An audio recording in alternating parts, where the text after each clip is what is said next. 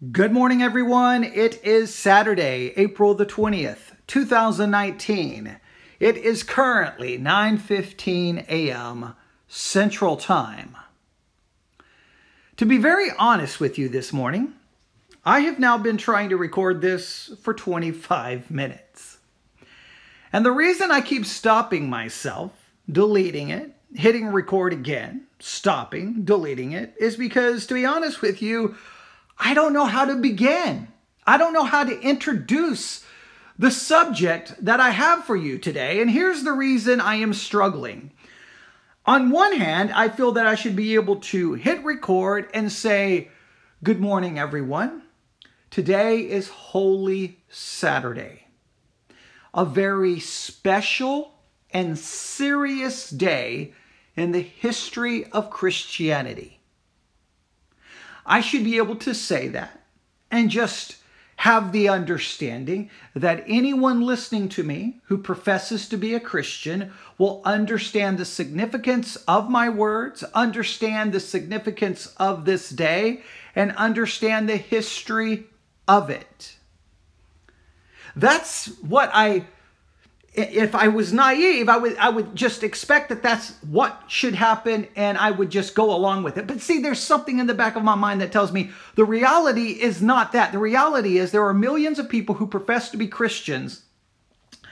They don't have really a clue about the significance of this Saturday, which is Holy Saturday. They don't know the history of it. They don't know the significance of it. And to be honest with you, they don't even really do anything with this so-called Holy Saturday other than possibly, well, it's Easter weekend, so let's get together with some friends and family and fire up the grill and barbecue, or go to the lake, or go to the park, or catch a baseball game, or, let's get all the kids together for a quote-unquote Easter egg hunt. And they're going to be doing those kinds of activities, or women may be taking their daughters to go shopping to get that quote-unquote new Easter dress, because, you can't go to a quote-unquote Easter service. I'm doing a lot of quote-unquote because there's a lot of these ideas that I obviously reject, and I find them to be foolish. But that's what a lot of Christians will be doing today. This is just going to be a time for fun, food, friends, and activities, and new clothes. And what Holy Saturday has been basically lost on millions of Christians today. And the reason it has been lost is, well, you can put the blame at one place, and that's the pulpits of American churches. Because instead of standing behind those churches and teaching the people sitting in those pews the history of the faith that those people profess to believe in, they keep the people ignorant of the history of their faith. And instead of giving them the historical Christianity of the past, they give them a modern day Christianity that is, well, more about entertaining people and giving people what they want than really giving them anything authentic and real and anything of true substance. Yes, I know. Those who know me say, here he goes again. He's attacking the modern church. He's critiquing the modern church. I know I seem to continually to do that, but you know what I would like to say? Maybe I would not continue to do that if the modern day church, at least here in the United States of America, did not make it so easy. When you have millions of Christians who have no concept of what Holy Saturday is, what it was, what it should be, that's really disturbing. Now, to be fair, there are lots of people who do know what Holy Saturday is. Now, in many cases, the people who have some idea of the significance of Holy Saturday are going to be, I don't know, Eastern Orthodox, Coptic Christians, Roman Catholics, maybe some Lutherans. Okay, sadly, the broader range of the evangelical world, made up of all kinds of denominations and thousands and thousands and thousands and thousands and thousands of churches and millions of people, many of them, sadly, are completely in the dark. So I want to say, hey, it's Holy Saturday. Let's spend some time thinking about and meditating on the significance of this day. But I really can't do that, because there's a lot of people who may hear this who won't even know what I'm talking about. And I have to be fair here. Yes, I do put the blame right there at the pulpit because pastors have kept their congregations in the dark. But at the same time, I don't know if the people sitting in the pew, get a pass here. And here's the reason why. If you're sitting in the pew and you never hear the history of Christianity taught from the pulpit, and you continue to sit there and you don't go find churches that teach history and doctrine and theology and teach you things of substance, that's your fault. Your fault. Because you should know what you're not being taught. You should know, well, wait a minute, I'm a Christian. I think maybe I should be interested in the history of Christianity. And the history of Christianity, I know it's a cliche, but it did not start with Billy Graham, Billy Sunday. It did not start with it didn't start here in the United States of America. Shocking. It did not start here. It did not start with the First Baptist Church of your town. Okay, shocking. No, it's a long history. 2,000 years of development, of teaching, of doctrines, of doctrinal disputes, of theological disputes. And many Christians don't have a clue about it. And yes, I blame pastors for not teaching it, but I blame people for accepting the fact they're not being taught that in. Let's make it very clear. In 2019, almost every church member is carrying in their pocket a phone, or in their hand, or in their purse. They have a phone, and that's usually connected to this very interesting thing. Let me see if I can remember what it's called. The internet? I don't think it's going to catch on, but I think there's this thing called the internet, which is kind of interesting because you can use that phone to connect to the internet. And while you can find all kinds of interesting things on the internet. You can find history. You can find information. I mean, I know you can just, use the internet to chat with your friends and take a picture of what you're having for lunch or do whatever other nonsensical things you like to do on there. But you could use it to gain information, I don't know, about the faith which you claim to be a part of. I don't know. Sometimes claiming ignorance, especially in 2019, where all the information is literally in the palm of your hand, you start losing the ability to use that excuse. Well, no one ever taught me. Yeah, okay. I do blame those who are in charge. The pastors are supposed to teach, but it is frustrating. So I guess what I'm trying to say is, that's why I'm having a difficult time in how to start this, because I want to just be able to say, welcome everyone, it's Holy Saturday. Let's begin. But I can't. So what I have to do is say, hey everyone, it's Holy Saturday. Oh, you don't know what Holy Saturday is? Well, I'm glad you asked that question because I am here to provide you with that information. Now, for those who may be Catholic, Greek Orthodox, Eastern Orthodox, Coptic Christians, Lutherans, anyone of a very liturgical, high church background, Anglicans, I could just name all kinds of groups. I apologize to you because many of you are probably at least somewhat knowledgeable of it, or at least aware of Holy Saturday.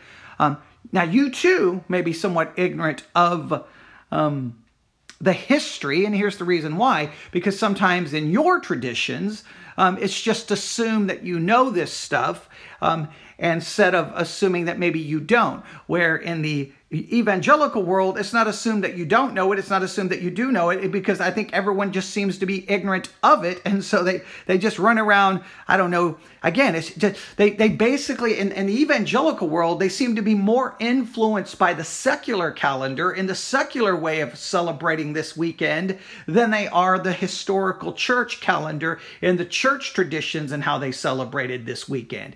It's kind of a bizarre situation, and we could talk all day about why the culture influences the evangelical world more than the history of their own faith. That could lead to an entire recording on its own. But let's then do this. Let's call this an introduction to Holy Saturday. All right? I'll set aside my critique, set aside my subtle rebuke. That was pretty subtle, I think. I wasn't over the top. I didn't yell. and we'll just try to inform you, remind me. I mean, even no matter how much you know this stuff, you need to hear it again. So I think even for the Catholics and anyone else who may be listening who are very well versed or intimately have knowledge of this, maybe something I will say will still be beneficial and helpful. I promise you that if you'll stick around, this will be as beneficial as I possibly can make it. With my limited skills of communication, I will use what limited skills I have to try to produce something of value for this Holy Saturday. To anyone who hears this, if you have friends who claim to be Christians, send them a text. Hey, do you know what Holy Saturday is? Oh, you don't? Well, you know what you need to do. You need to get the VBC 66 app. Yes, the VBC 66 app. And you get that app by going to the Apple App Store or the Google Play Store and doing a search for VBC 66. VBC, which stands for Victory Baptist Church. 66 stands for the number of books in the Bible. VBC 66. Download the app. You can listen to the message Introduction to Holy Saturday, and guess what? They have on the VBC 66 app this little section called Church History. Yeah, and you can learn all kinds of history about Christianity. And guess what? It's free of charge. Right? We don't want your money. We want your time. I want your time. I want your time. I want you using the app 24 hours a day and sharing it with every human being on the planet 12 times, okay? Until every human being on the planet has downloaded the app on 12 devices, I'm not going to be happy. All right, there we go. But no, I mean, this is a good opportunity to talk to people about Holy Saturday, and maybe maybe this app can be used to try to educate people, even in your church, right? They don't have to like me, just hopefully they like the information. Are you ready? Here we go. Let me pull up my notes. All right, Holy Saturday. It is the Saturday of what is known as Holy Week. All right.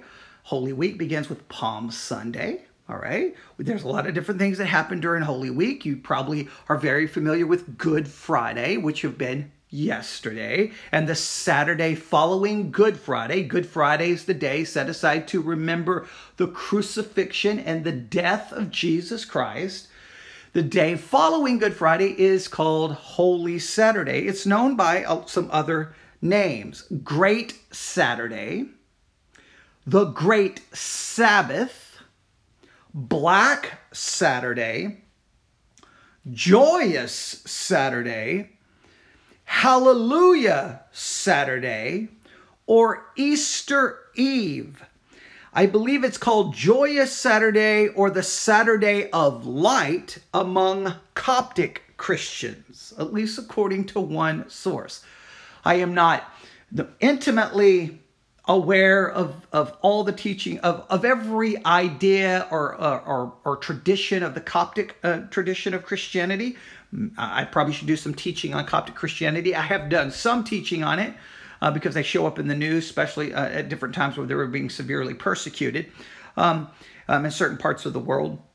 But so I'm not going to be completely dogmatic about that, but at least according to one source, that is what I found. All right. So it's known by a number of names, but primarily, especially here in the United States of America, I have typically heard it referred to as Holy Saturday, usually not the Great Sabbath. I think I have heard it referred to as Black Saturday at least a few times, but Holy Saturday seems to be the common name given to it. In fact, if you do a Google search for Holy Saturday, typically you're going to find plenty of information about it and its history.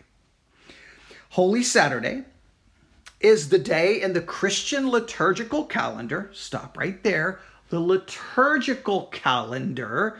I like to refer to it as the historical Christian or the historical Christian liturgical calendar. That's the way I would like to refer to it as. Now let me explain. All right. If you go back to the book of Leviticus and you do any reading in the Old Testament, you'll know that the Jews basically had, we'll call it a liturgical calendar. They had certain days set aside for certain feasts, to remember this, to remember that, to do this sacrifice, to do that. They had the things of God, right? In other words, the things of God were not just something like a hobby. It wasn't just something that was kind of added onto their life.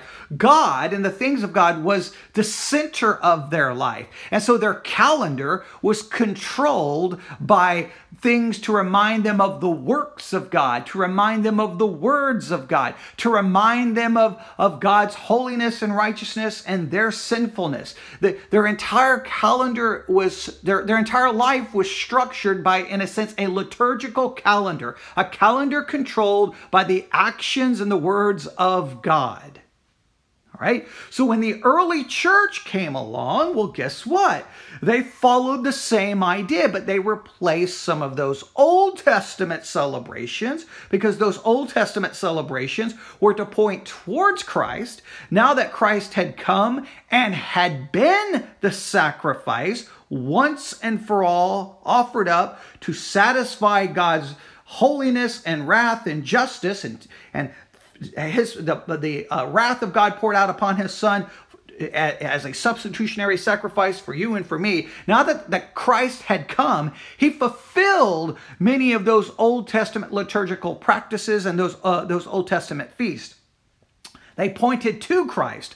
Well, now that Christ had come, the church then developed, in a sense, a new liturgical calendar to look back to what the works and the words of Christ. And yes, even other things as well. But they basically created a new calendar to reflect the coming of Christ. That Christ had come, he had died, he was buried, and he had resurrected, and he had ascended to the right hand of the Father. They needed a new liturgical calendar to celebrate as Christians. We were not Old Testament Jews. We were now living on this side of the cross. We were now Christians, okay? So they developed a new one. Why? Because just as God was to be the center of the life of Israel, he should now be the center of the life of the church. Christianity was never designed that God is just something you may worry about on a Sunday. No, your entire life was to be centered around the things of God. So they developed a liturgical calendar. Along with that liturgical calendar, they developed the liturgy of the hours. So the hours of every day was to be focused on the things of God. The days of the week were to be focused on the things of God, and the days of each month, and then in the month of each year. So there was an entire liturgical calendar developed to help the Christians do just that.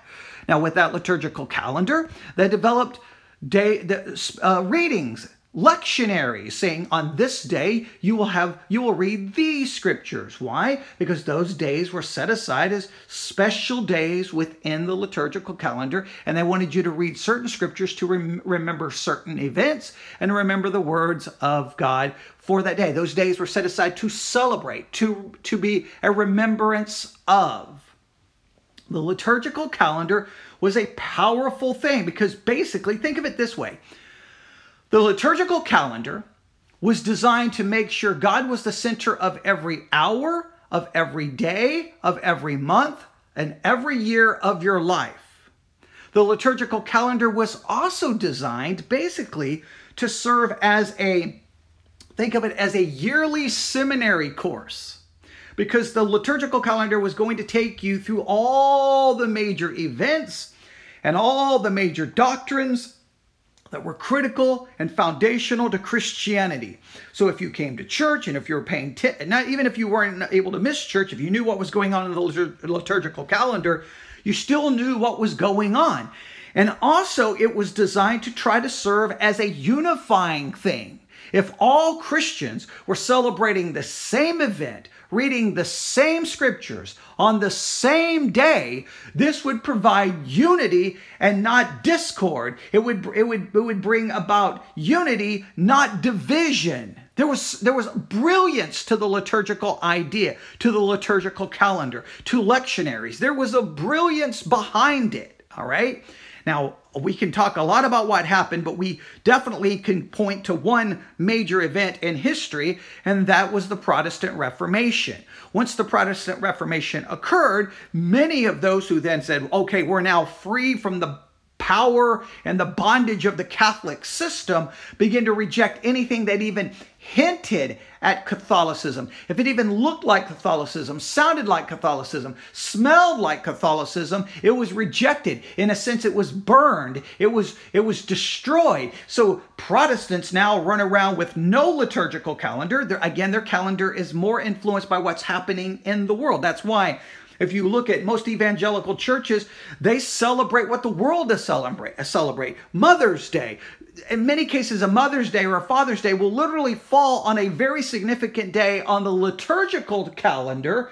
But in the Protestant world, no one in the Protestant world has a clue what's going on in the liturgical calendar because, wait, their calendar, their secular calendar says this is the day we celebrate mothers or fathers, or it's Memorial Day, or it's 4th of July. Whatever the case may be, they begin to celebrate those things. So therefore, they become more influenced by the culture than being influenced by the tradition and history of the Christian faith. Because they rejected the liturgical calendar and rejected the lectionary because they wanted to get away from Catholicism. And so once you reject one source of influence, you find another. And even though they wanted to claim the Bible was going to be their source of influence, it ultimately became the culture where those Protestants found themselves to live. Here in the United States of America, you see it every church. You see Memorial Day services. You see 4th of July. They have 4th of July church picnic. Okay, that's not a liturgical celebration. Okay, Memorial Day picnic. That's not a liturgical church celebration. They are influenced by the culture in which they find themselves. If you don't think that's a problem, read 1 Corinthians to see what happens when a church is being more influenced by the city than the church is actually influencing the city. The church at Corinth was being influenced by the city of Corinth. The church of Corinth was not influencing the city of Corinth. That became a major problem, all right? So that's just a little bit about that. I think that's very critical to understand from a historical perspective. So let me go back and read this again. Holy Saturday is the day in the Christian liturgical calendar. Stop right there. Now you understand the liturgical calendar. Again, I like to refer to it as the historical Christian liturgical calendar. That's what I like to refer to it as. And at times I've tried to take my church through the historical Christian liturgical calendar, remembering certain days and trying to get them, accustomed to that. Now, yes, because we're not Catholic, because we're not many of these part of these high churches, we're not bound by it. But just because we're not bound by it doesn't mean that we don't want to constantly know it and reference it. And so I spent a year taking my church through it so that they would be aware of how it worked. And I believe it would be an amazing improvement over the condition of evangelical Christianity if everyone returned to it. It would possibly be a major, it would be like yearly seminary course, maybe covering things that churches need to cover, like, Trinity Sunday.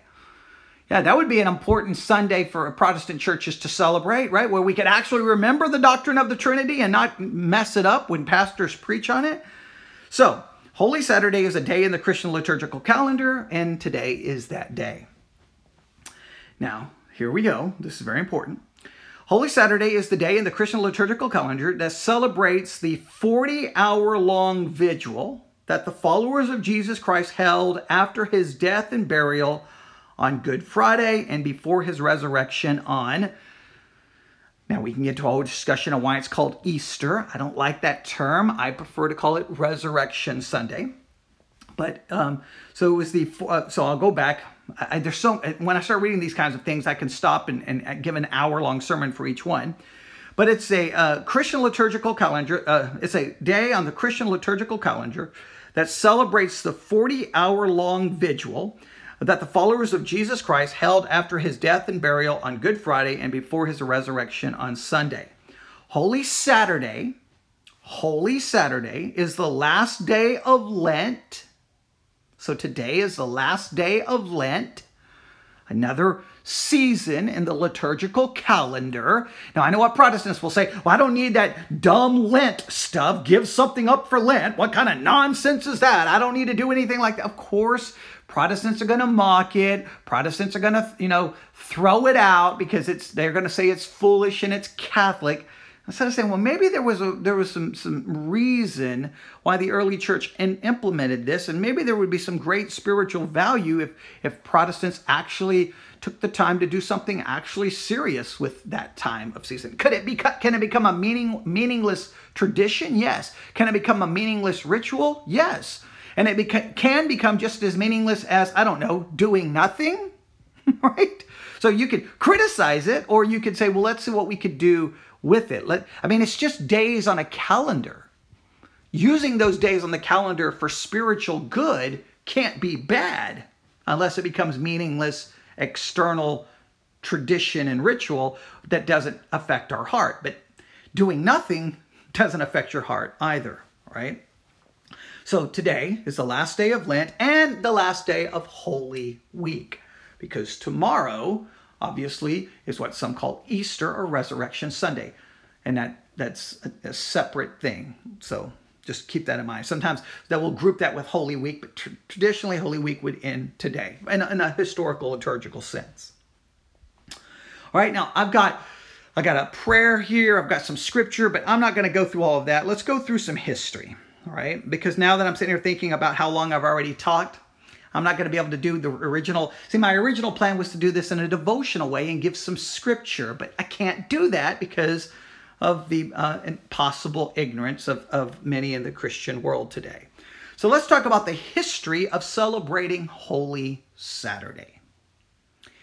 In the 2nd century, all right, now we're early on, okay, we're early on. And the reason I like sometimes doing this stuff is because many Protestants, when it comes to certain traditions on the liturgical calendar, many Protestants have this idea that, oh, these things were created in the 1500s by that evil Roman Catholic Church, and that Luther guy, you know, he fixed all that nonsense. That stuff's just a bunch of stuff, and we don't need that in my Christianity. And I'm glad Luther guy. I don't really know anything about that Luther guy, and I don't really know anything about that whole. I don't know where it was. I think it was up north somewhere. I mean, I know I'm being over the top and mocking, but the amount of ignorance that sometimes Christians have about many of these things, I'll be like, well, you know, that's not what the ancient church did. You're like, oh, so when did you think that started? What, 1972? Where did you think it started? Well, sometimes when you go back, you're like, oh, 2nd century, 3rd century. Sometimes very early on, these were the ideas and these were the practices. So you always have to at least go, well, why were they doing it all the way back then? Maybe there was something significant to it. Maybe they had an idea, and maybe we should try to figure out and appreciate what they were trying to accomplish. Again, I think the liturgical calendar was pure genius. And I believe that they took it from the Old Testament.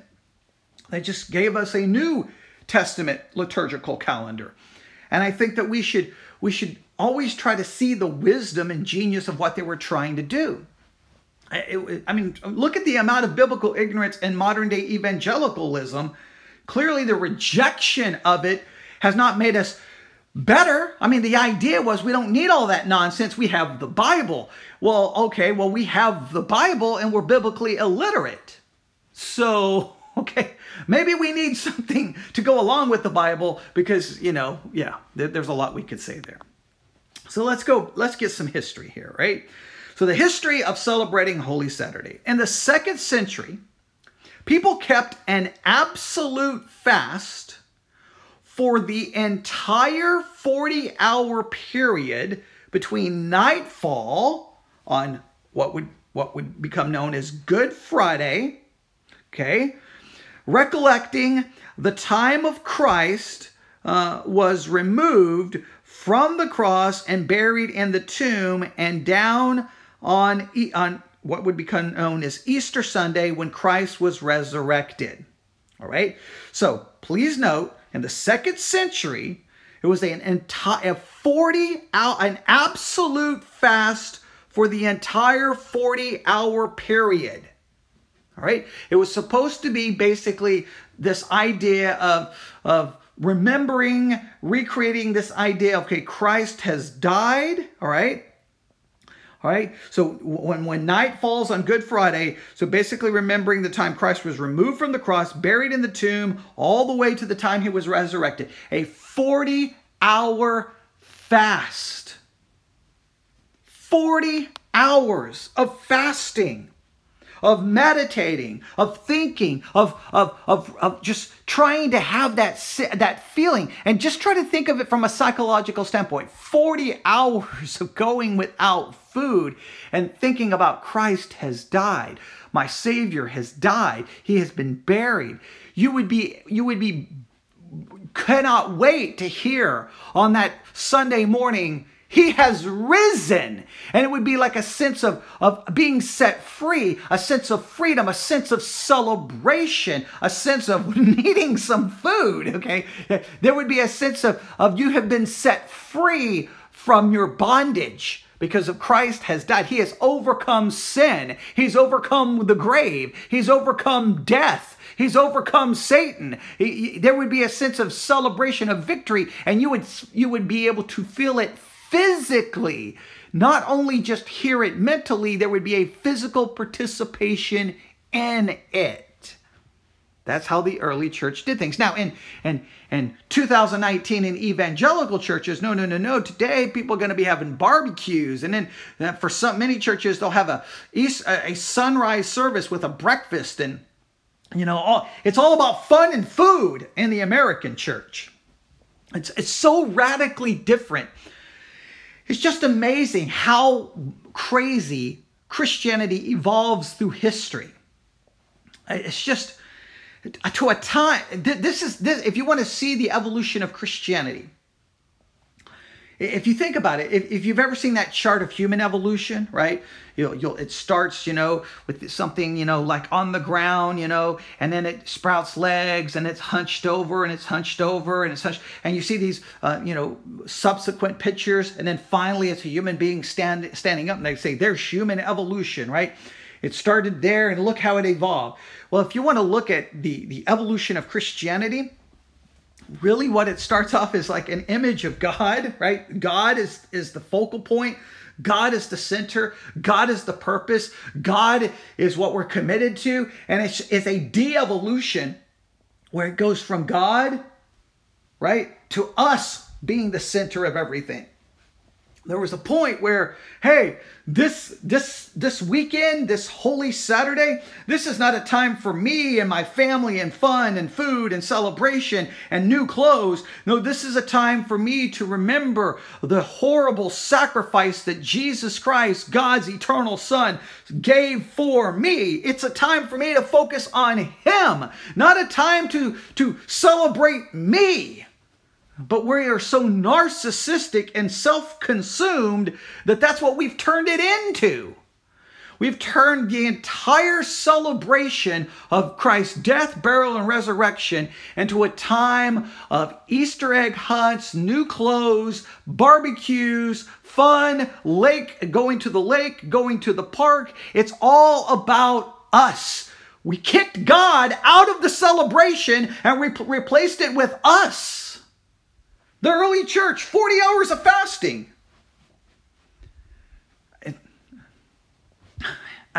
What can you say? We should stand ashamed of how we act and how they acted. And remember, they were doing these during times of persecution, when being a Christian wasn't easy. We now have the ability to be able to accomplish so much more, and we accomplish so little. So it was a 40-hour period, a fast, where they're remembering the entire process. They're participating in the process in a physical way.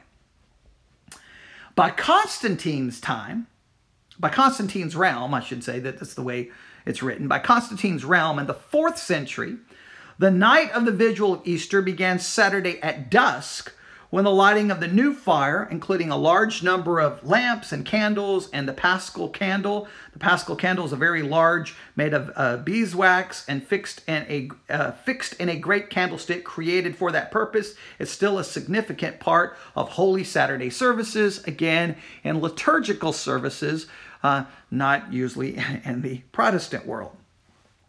The history of fasting on Holy Saturday has varied over the centuries, as the Catholic Encyclopedia notes. Here's the Catholic Encyclopedia, and I quote, "In the early church, this was the only Saturday on which fasting was permitted. Fasting is a sign of penance, but on Good Friday, Christ paid with his own blood the debt of his followers' sins, and people therefore had nothing to repent. Thus, for many centuries, Christians regarded both Saturday and Sunday as days on which fasting was forbidden. That practice is still reflected in the Lenten disciplines of the Eastern Catholic and Eastern Orthodox churches, which lighten their fast slightly on Saturdays and Sundays." So there has been some evolution of this concept, but fasting is still a major part of it in some ways, and here's the reason why. From a kind of a theological argument, is yes, Christ had died, but he had not yet risen. And so at that time, they didn't quite understand it. So it's a sense of trying to relive that sense of confusion and doubt by fasting. All right. The Easter Vigil Mass. Now, obviously, this is from a Catholic tradition. In the early church, Christians gathered on the afternoon of Holy Saturday to pray and to confer the sacrament of baptism. Now, they call it a sacrament. We obviously, I do not. We call it an ordinance, but we can get into a whole discussion about that. Of the catechumens, okay? New believers, people who've been catechized, okay? I don't want to, I can't teach everything about church history, all right? These are converts to Christianity who had spent Lent preparing to be received into the church. As the Catholic Encyclopedia notes, the early church, Holy Saturday and the Vigil of Pentecost were the only days in which baptism was administered. The vigil lasted throughout the night until dawn on Easter Sunday, when the Alleluia was sung for the first time since the beginning of Lent. The faithful, including the newly baptized, broke their 40-hour fast by receiving communion. Now, please note, I want you to hear that again. This is the early church.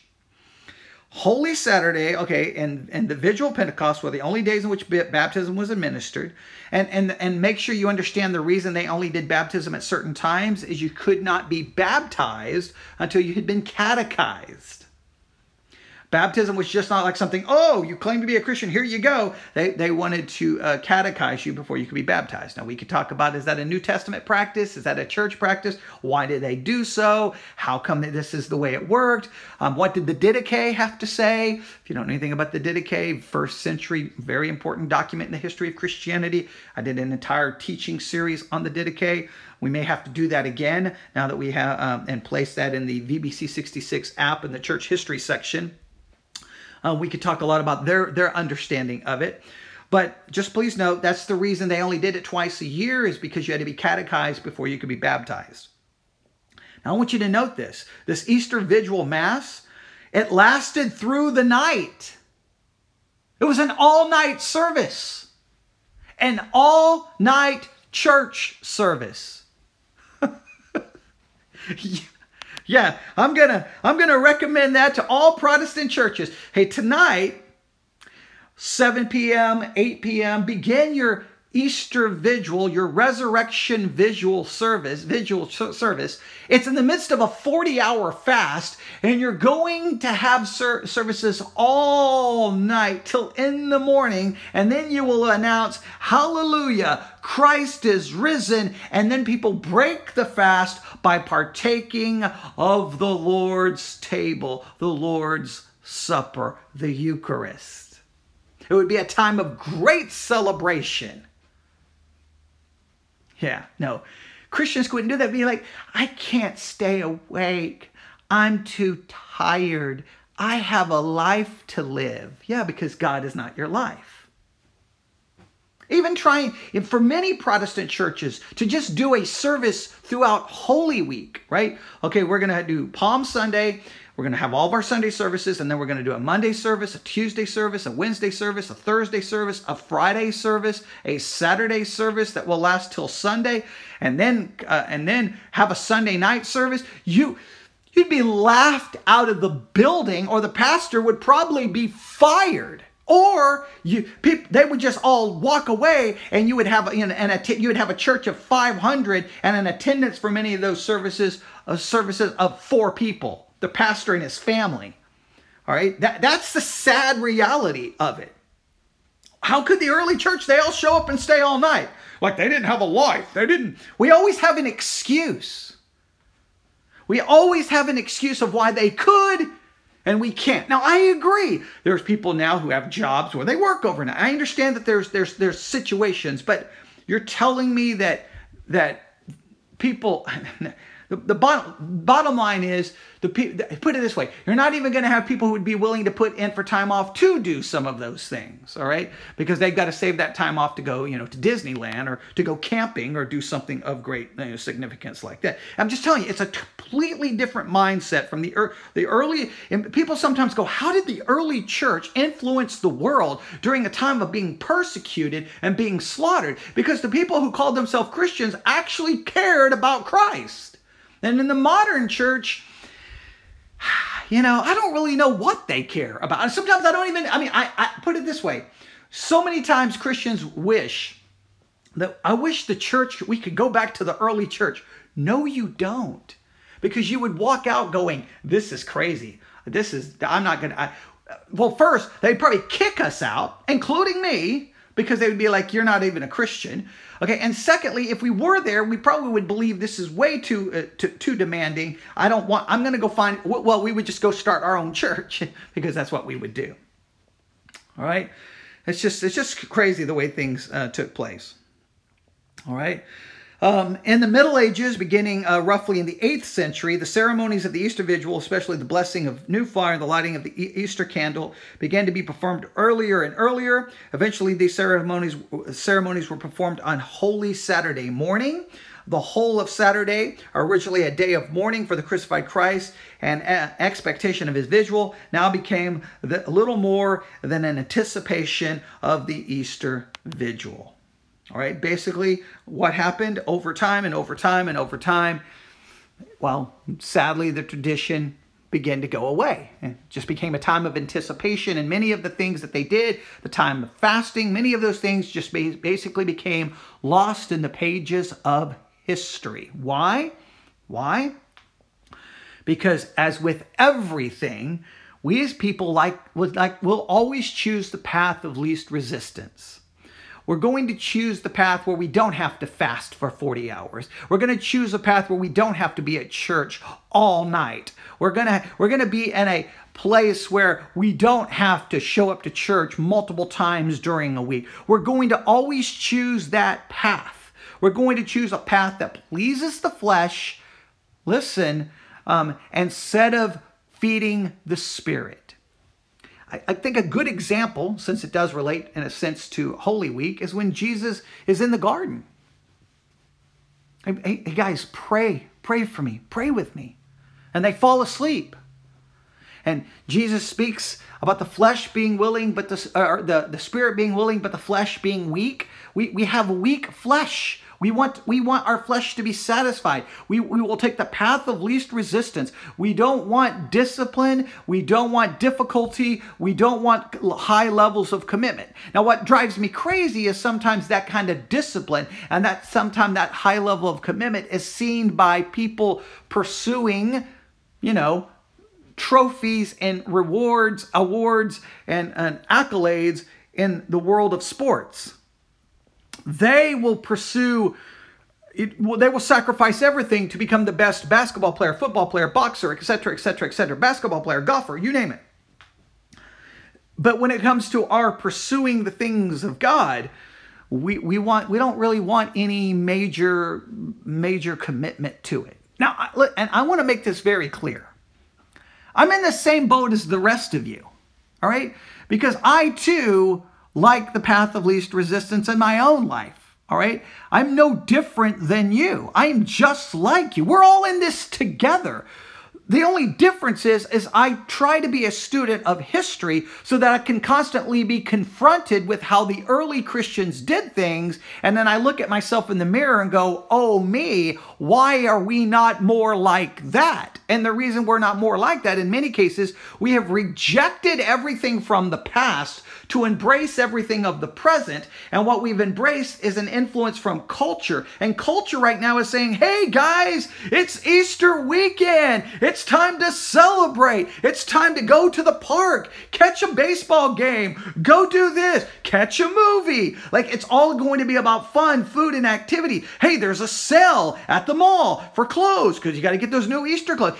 We are so influenced by the culture in which we live. Yet, well, we sit there and claim, but yet we'll show up to church tomorrow.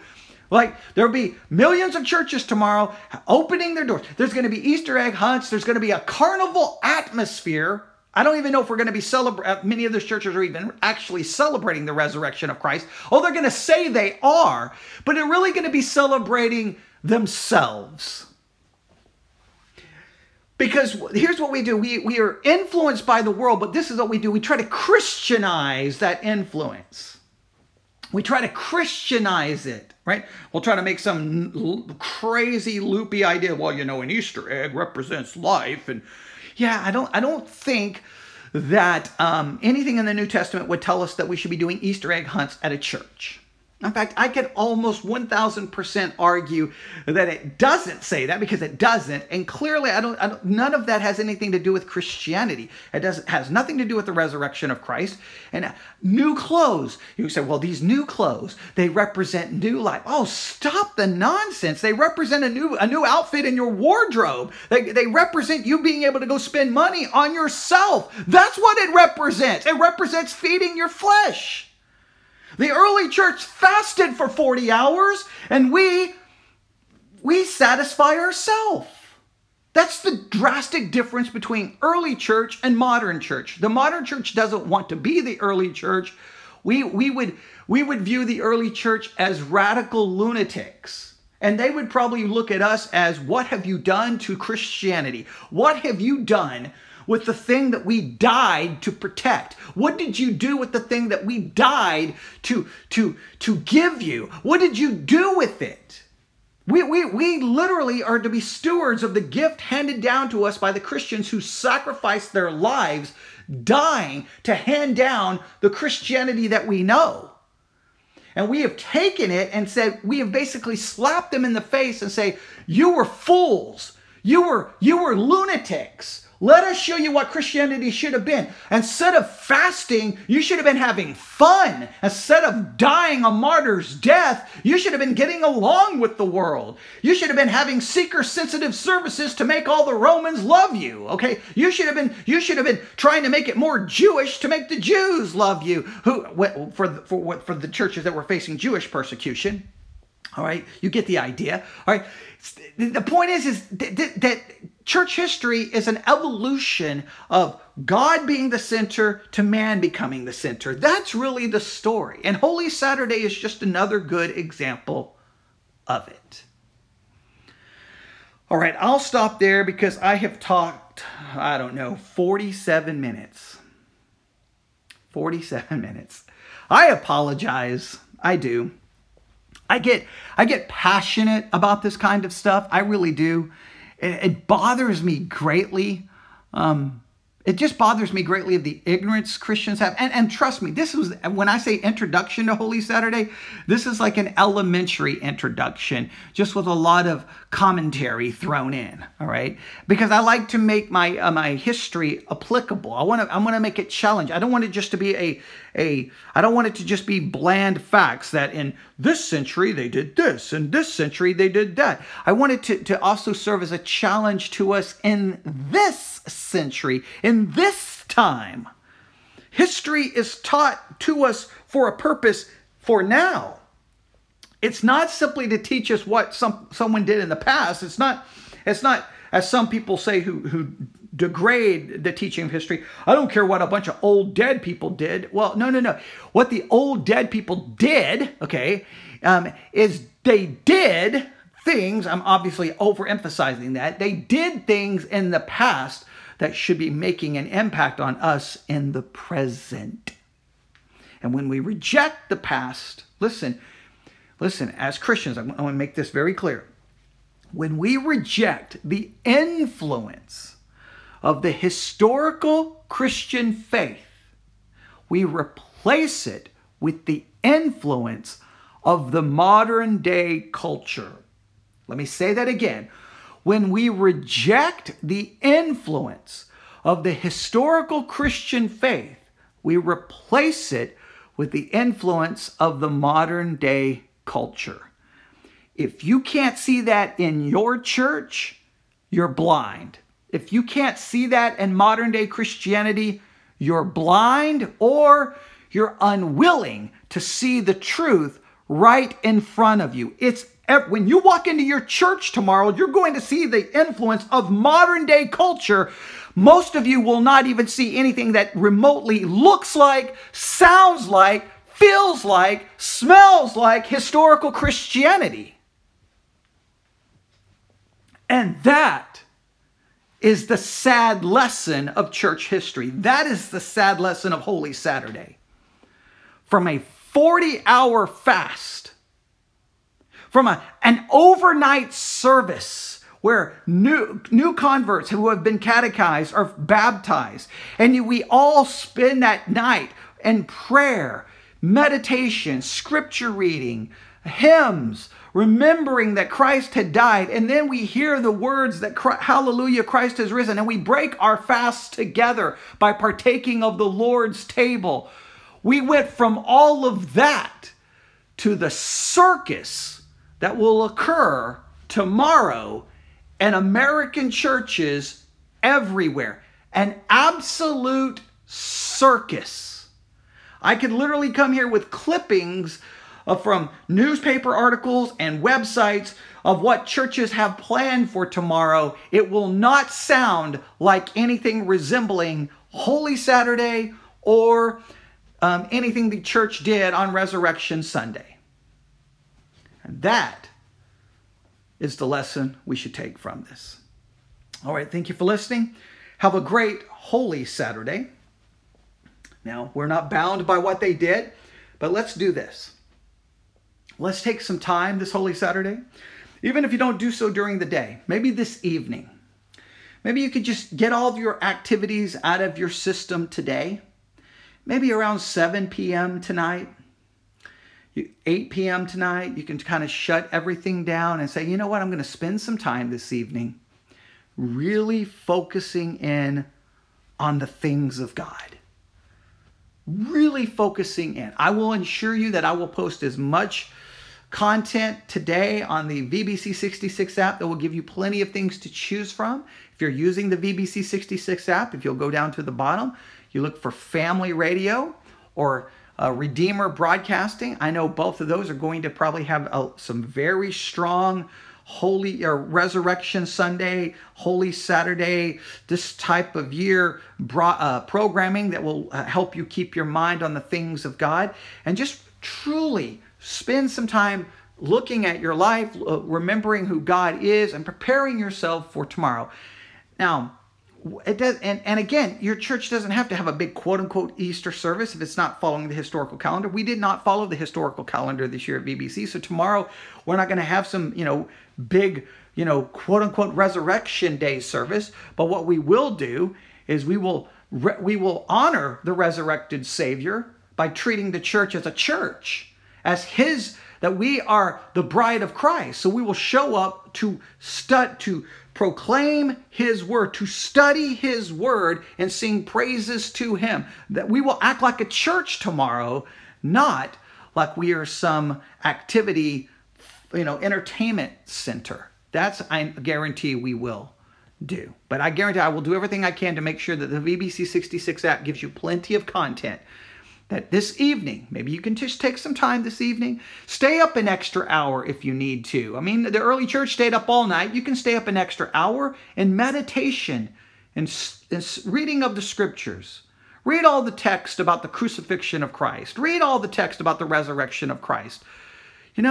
Just spend some time this Holy Saturday remembering that your Savior, the eternal Son of God, took upon human flesh, came to this earth, and gave His life willingly as a sacrifice for sin for your sin. He died for you. It was your sin that killed him. It was your sin that crucified him. It was your guilt that was placed upon him. He willingly gave his life for you to set you free from the bondage of sin. What are you doing with the great gift that he gave you? Can we not, at the very least, take some time today to remember the sacrifice of the Son of God, and then anticipate the joyful resurrection that tomorrow will be about? And every Sunday is really a day to remember his resurrection, because we would not have the Lord's Day without the resurrection. Every Sunday is, I constantly tell my people, your empty house on Sunday is a proof that you believe the tomb was empty 2,000 years ago. The reason you go to church on Sunday is because you believe the tomb was empty 2,000 years ago. If you are skipping church and if you don't go to church, you're showing you don't believe the tomb was empty. We go to church because the tomb was empty. We go to church every Sunday because every Sunday is a reminder of the resurrection of Christ. And guess what? We should be grateful for how he died for us, but we should take great advantage of what he gave to us through that resurrection. He gave us, he promised us, ultimately, he showed us that he had defeated sin. He had defeated Satan. He defeated death. He defeated the grave. That gives you hope. That gives you purpose. It gives you a new perspective on life that no one who is a Christian has.